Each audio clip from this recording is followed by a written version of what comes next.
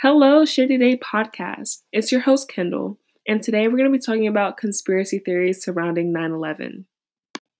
Roll the intro music.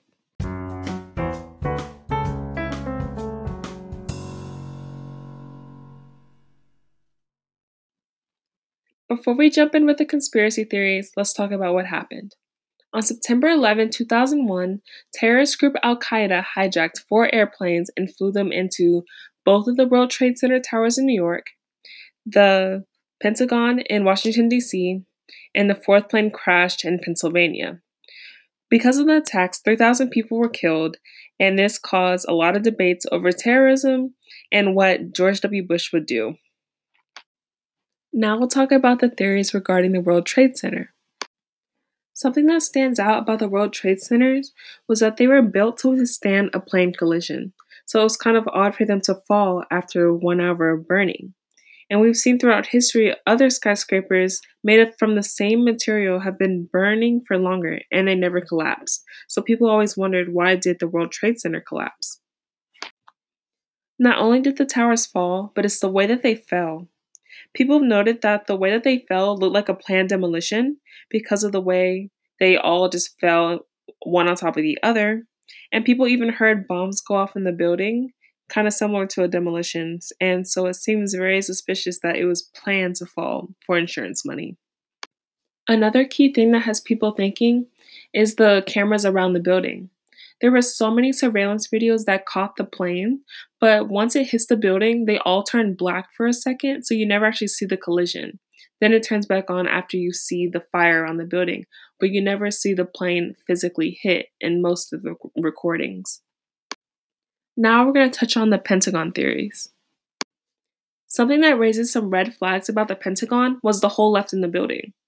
The hole was only 16 feet wide. Meanwhile, the airplane was 125 feet wide.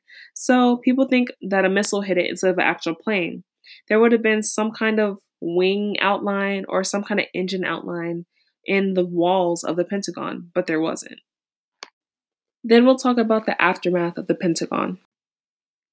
Another thing that adds to the theory is that there was a hotel that got the footage of the plane crash, but government officials confiscated the footage immediately.